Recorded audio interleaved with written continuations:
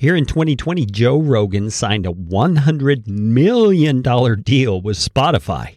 But I'm here to tell you why Joe Rogan has nothing on you.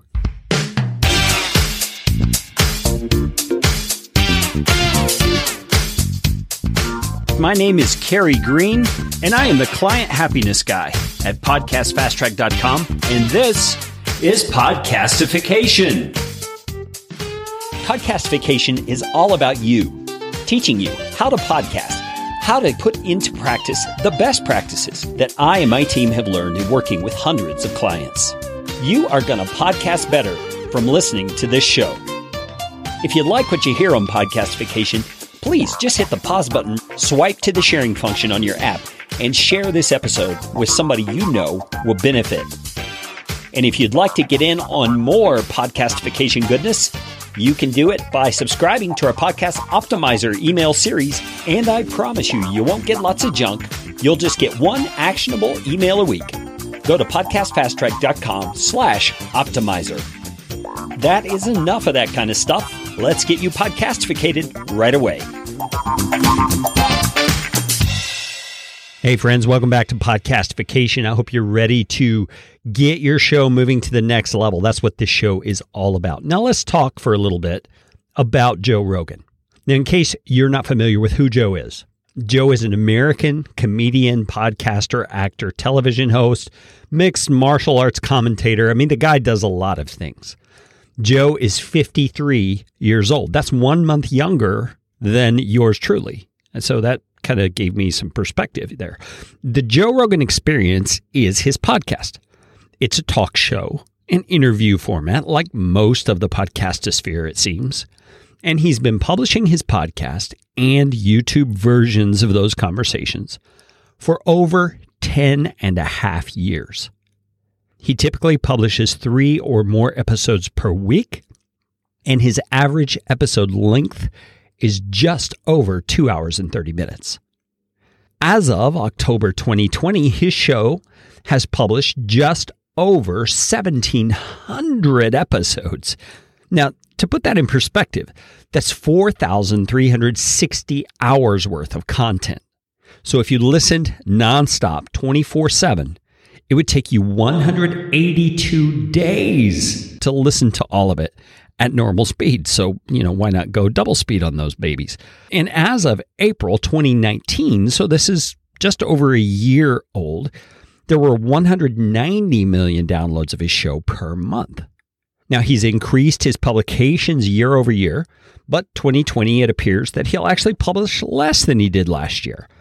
Now, all of that is not bad for a guy who started out entirely independent as a podcaster, just like you and me. And this most recent hype about Spotify, that he signed this multi-year deal estimated to be worth $100 million, which is, by the way, one of the largest licensing agreements in podcast history, is all the buzz. Well, there's some things that come with this deal with Spotify that I don't know that all of us would be happy about. First of all, his show can only be found on Spotify from now on. It seems like Spotify is also censoring some of his episodes. They're not displaying all of them because of the guest or the subject matter or whatever. I don't know what goes into those decisions, but it appears that that's happening. Paying members on Spotify, so if you have a paid subscription to Spotify, you will have no ads in your version of the Joe Rogan podcast. But if you're a non-paying member, you will have ads in your podcast, and I'm assuming those are the same kind that Spotify generates and puts into podcasts and music playlists and things like that for non-paying members. So Joe has no say over that. It's just the sponsors that Spotify brings to the table. It's easy to say something like, wow, must be nice to be Joe Rogan.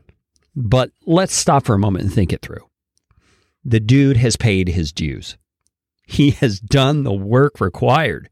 He's earned every cent of that deal. Though I'm going to tell you, I think there's a way he could be making much, much more than just the $100 million and keeping full control of where his show's distributed.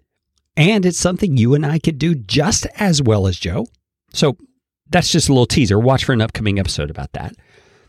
And we could argue that the lasting value that Joe provides his audience isn't really all that much. But he's clearly hit on a format and a personality mix that is entertaining to his demographic, so much so that they love to listen to his show.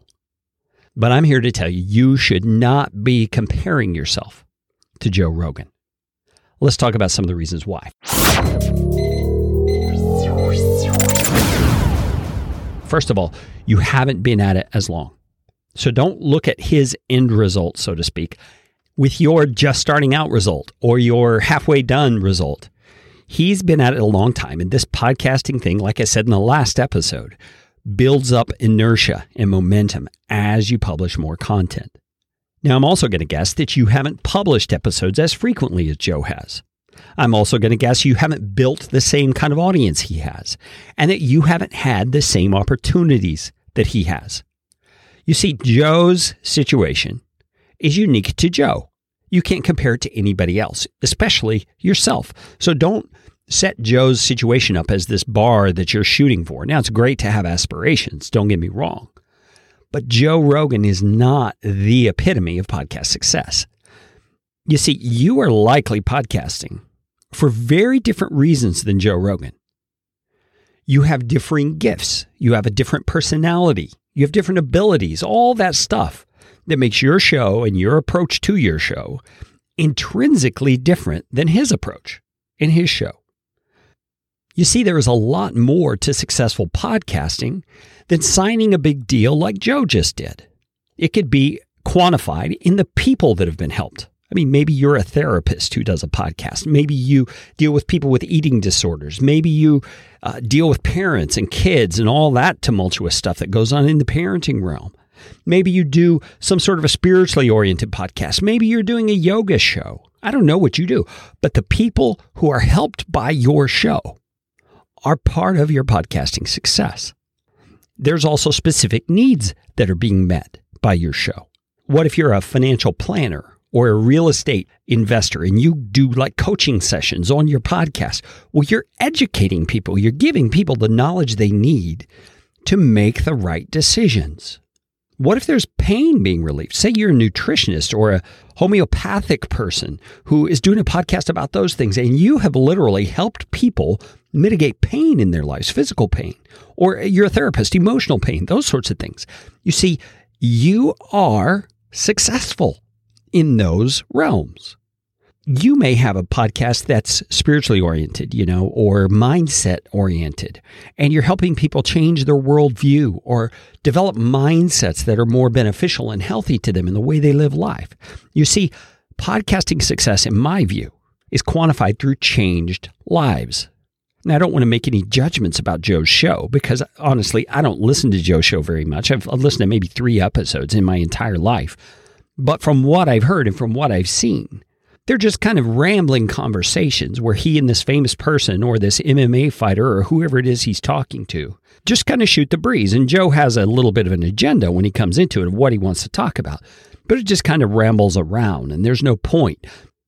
So all of that is just to say, I think there's things you should be doing, not based on Joe's example, but based on your version of podcasting success. What are those things?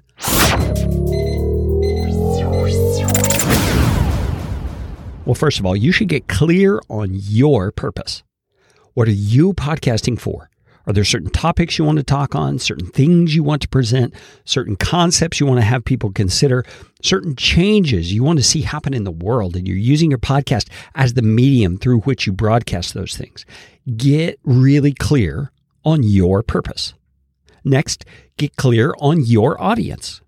Who is it that you're trying to serve? Who is it that you're trying to help? You have to know that in order to know how to speak to them, how to address their needs and their hurts and their pains. You've got to get clear on your audience. Thirdly, figure out where that audience is, both online and in real life. You need to get out where they are, mingle with them, talk to them, get engaged with them so you can know that audience better. And then here comes the marketing part of this podcasting thing. You have to figure out how to get your podcast, your message to them. You have to be creative. Sometimes you got to do kind of guerrilla marketing. You got to be diligent, and it requires tireless work. Podcasting is not one of those things where you record it and they come. You know, that field of dreams mentality. It just ain't that. Podcasting requires hard strategic work. And I want to say to you that, like Joe, you need to be willing to pay the price, to invest time, to invest money eventually, to invest your best effort. And that reminds me of a quote I heard Steve Martin say once when he was asked, what does he tell people when they ask him what it takes to be successful in show business? And his comment that he says over and over and over, which he admits people don't like to hear, is this: be so good they can't ignore you. I believe that's what you've got to do in podcasting to make your podcast a success that Joe Rogan couldn't even touch.